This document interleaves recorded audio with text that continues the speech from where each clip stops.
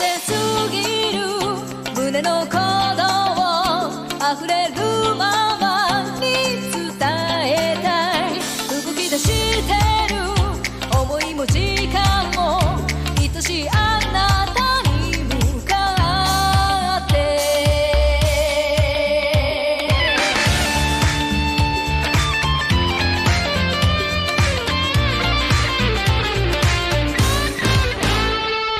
真夜中に光り出すコール待っていた本当はねずっと Yeah, yeah, yeah, yeah 気をつけて Hello, and welcome to Going Digital, where this week it is April Fool's, and as a result, you are stuck with me.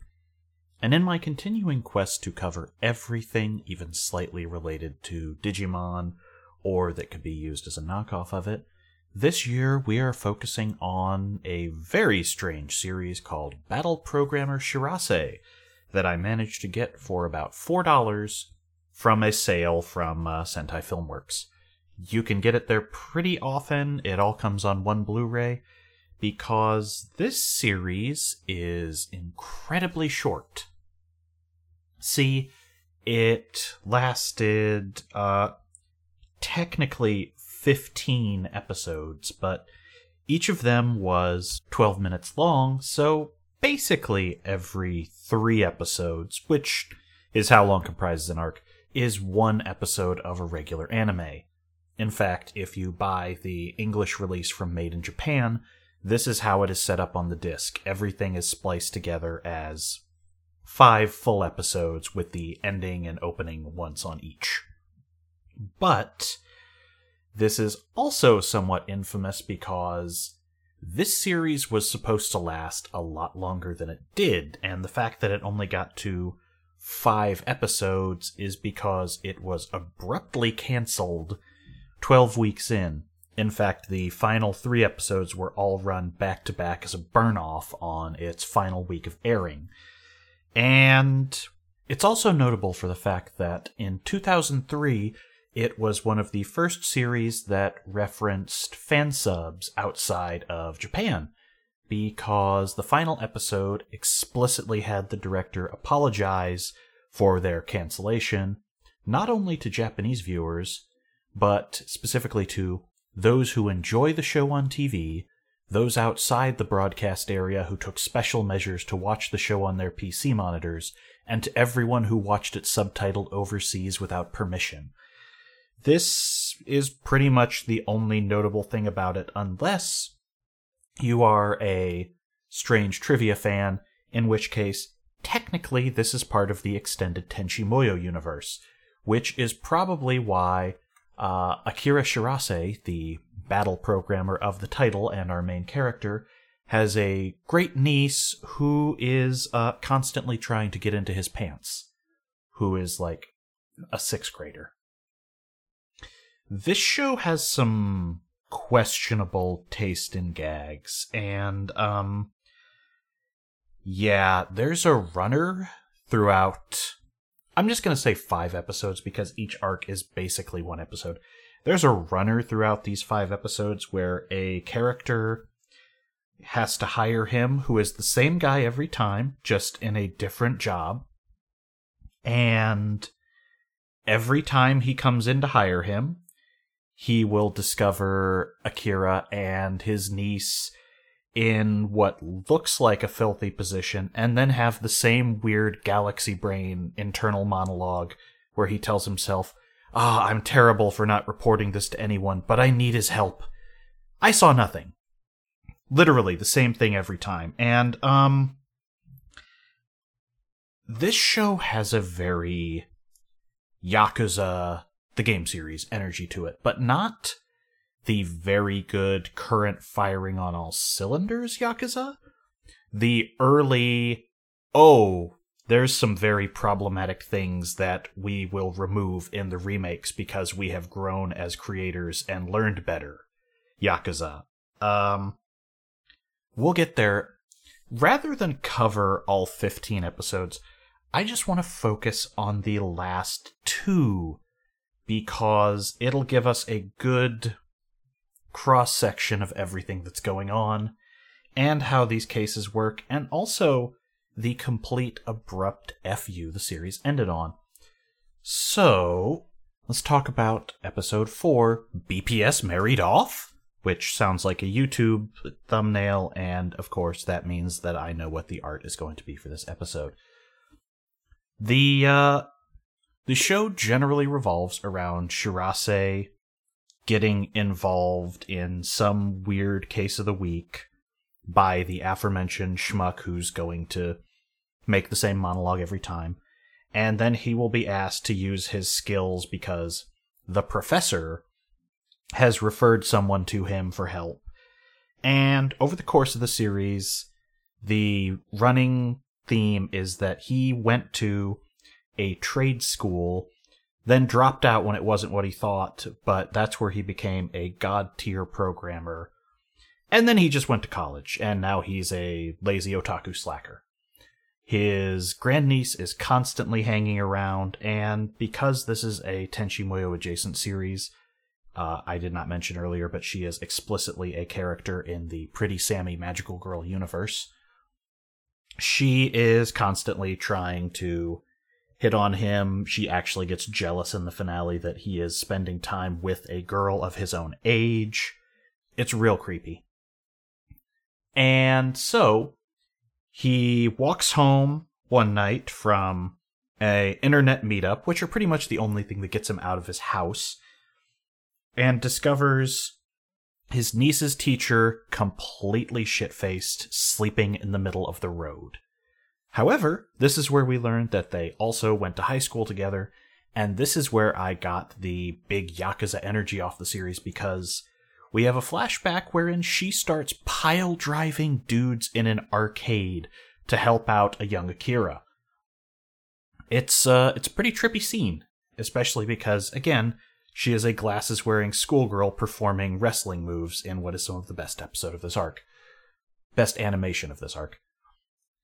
So, she is completely drunk off her ass because her parents are forcing her into an arranged marriage meeting ceremony the next day. She then steals a cop's bike and drives off. Meanwhile, we cut to our recurring villains who, this is pretty much the only reason I'm covering episode 4, because they are not in the finale. They are just two doofuses who run a company. One of them refers to himself as the King of America. And their company motto is, always pay cash with a smile. 50% true is basically 100% true. Our subjectivity is objective. It's not a lie until you apologize for it. Do anything to make a profit. Always act on instinct. And cute is what we aim for. These guys are actually really good, goofy characters. I kind of enjoy them because they're not as overly perverse. The entire scheme this time is that they are going to create a device that... Oh, I should also mention, computers are magic in this show. You should just not even think that programming or hacking or anything reflects real world in any way. But, you know, we're talking about this on a show that's generally about Digimon. So the plan is to create the ultimate system to ensure that dating is perfect, which is the high aphrodisiac system. It is going to be used at a hotel where marriages and resort meetings happen to make sure that every client is a successful match. So, we get to the fact that Akira's mother shows up and goes, "You are a loser, but you come from a great family, and we do have to try and marry you off." Surprise, surprise. The person who he is set to go with is the niece's teacher, because why not? The two of them are there, and this is when the gentleman has to say, "Hey, I need your help because we were sent a letter that gives us, quote, advance notice of crimes." And it tells about the high aphrodisiac system and says, "Don't worry, you can thank us later for how much this is going to do for your resort. Our bill will come due after the testing is over." So they would be happy about this, except for the fact that the system does not discriminate. And so, as a result, the father of one pairing immediately started macking on his daughter, and the staff are all having affairs with each other now. And it's a wild thing. It's actually one of the gags that started making me crack up, because if we're gonna go ecchi with it, why not actually have the consequences of a system like that? Yeah, how would it be just the people who are there when you have entire rooms full of folks being affected by this? It's great. Anyway, at this point, the episode goes how you would expect. The villains are just trying to hack the building and make as many weird romantic comedy meet-cute things happen.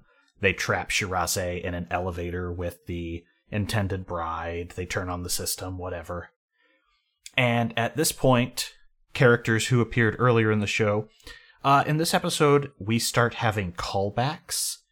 Clearly, the show was just finding its footing as it was shot in the head, because this is where one from earlier on, who also looks like a 12-year-old because this show is garbage, is the leader of UNIT, U.S. Naval IT, the Navy Cybercrime Division, who all explicitly work in a submarine that exists under Squid Ink somewhere. It's weird. It's clearly a dry docked sub that they just like pour water on so they can occasionally go submerge.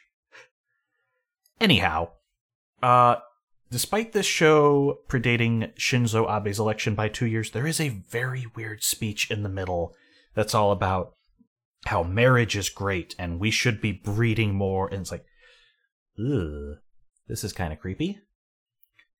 And that's... Alright, I have to admit, the best gag is that, because I bought this on Blu-ray, a series from 2003 looks excellent. They clearly cleaned it up, and this means I can read the text on the screen on the villains when the UNIT submarine counter-hacks them to bail Shirase out. And they write on the screen that they have been infected with a microwave virus that is going to turn every affected device in the house into a microwave and cook them alive, which actually detonates the whole building. And let me find this text. Here we are. I am going to read this off the way it is written on the screen. I cannot read the emote, but you can probably tell where it goes. Microwave. Hi, my name is Mrs. Micro. Nice to meet you. Today, present for you by my favorite item. See you again. And then error messages tell them that they have been infected with the microwave virus. So, yeah. Yeah, this show is alternatively very good and very bad. And speaking of very bad, we have to talk about the Battle Programmer Shirase finale. Alright. This episode is clearly meant to be where the show was going to ramp up. It's where we start getting more information about the school he was working for. It's where we add a little more to the cast. It's where there's an actual threat rather than just being full-on farce. And it is clearly where they knew they were being canceled, because the preview for it in the last episode goes, I'm sure there will be a season 2 and 3, when, again, this is the middle of the show, so they knew they were not going to get more. And there's also a very, very weird aspect to this, because the police come to Shirase the instant this episode's, the arc, whatever it is, the episode starts, and tell him someone is kidnapping engineers, programmers, all kinds of brain geniuses. To what end, we don't know. So, we are explicitly tagging in you, person who is known to the police and who has worked with us, that you may be targeted, you should be on the lookout, and you might want like some kind of self-defense. There's actually a really good bit in a store where the guy clowns on him because he is such an otaku. Oh, you're buying the self-defense stuff for when fights break out in those doujinshi queues? And so he gets flash bombs, which will come into play later, but the whole arc is that he has taken a job to make ends meet at a little software firm that is just in a generic building. The bottom floor of it is a pub, and specifically a hostess club, that A, has some great sign gags. I love Nico Nico Do Limited and Rolex Limited, as well as the Dark Money Trading Association. But there is also a recurring thing in this series that Neko Miminini Mimizuku is a weird cat girl fetish thing that he's a fan of, and so the club upstairs from his work is a hostess club themed in that, which is how they get him with a young woman who seems to be completely innocent of any of this, is used to entrap him, and her roommate is the one who is actually in on this and trying to capture him. The roommate is drawn as a drag queen, transvestite, whatever, but they never, at least in the subtitles, use anything but female pronouns, but they explicitly have her stripped down and show a package underneath bondage gear. So yeah, this show's real great on a lot of levels, and that's why I'm going to tell you that maybe you should not buy it unless you're prepared to cringe a lot. But yeah, there's a kidnapping. They are taken to a helicopter. The worst part of this entire arc is definitely where the cleanest animation in the whole finale is his hand trying to get a cell phone out of her pocket when they're tied up back to back in the helicopter. And she's squirming around, clearly getting off on the feel of this, and he's like wiggling his hand. It's this whole episode is just a competition for what is the worst possible thing that could be happening. And good news, the final seconds of the show are actually the worst part. So yeah, there's a whole side plot which is completely unnecessary about how his niece is now a cheerleader, and they put the camera in some places that you don't want to know about, but it's very loving shots. And then he gets out of the helicopter by getting her cell phone, blindly vibrate typing, again, on a 2003 cell phone. It's explicitly in iMode earlier in the show. And he alerts the Coast Guard, alerts the cops, gets the air traffic control to home in on the helicopter he's in, and that's when the pilot reveals, "Ah, yes, I was the instructor at that technical school you went to. Let's just call this one even since you got one over on us." He leaps out, but the helicopter is programmed to land safely, and clearly this was going to be building to something that will never come up again. And then the final shot is the niece sneaking into his apartment at night and going, "Well, since you couldn't come to my debut cheer routine, here," and she flashes him in a trench coat with the cheerleading uniform on, but the lights are out, so he does not get to see it, and he is incredibly crushed by this.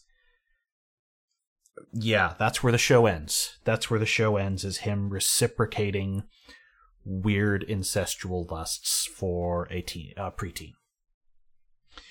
Battle Programmer Shirase is definitely a thing that I would warn you to get discounted if you want to watch it, because there are laughs to be had.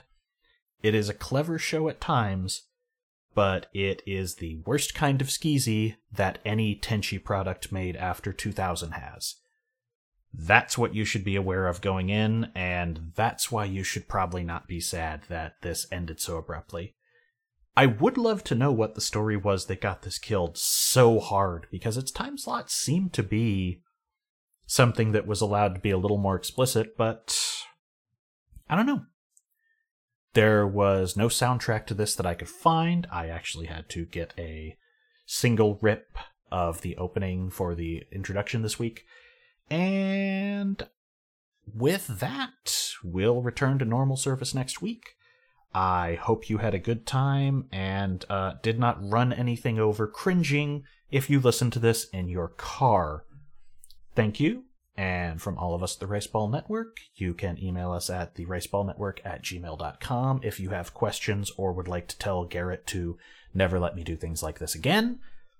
And there are other shows like Journey Through the Decacast and one whose name has not yet been announced, which are coming up because 2020 is the year where we have all decided to expand right before the world goes to hell, like Digimon who live in it.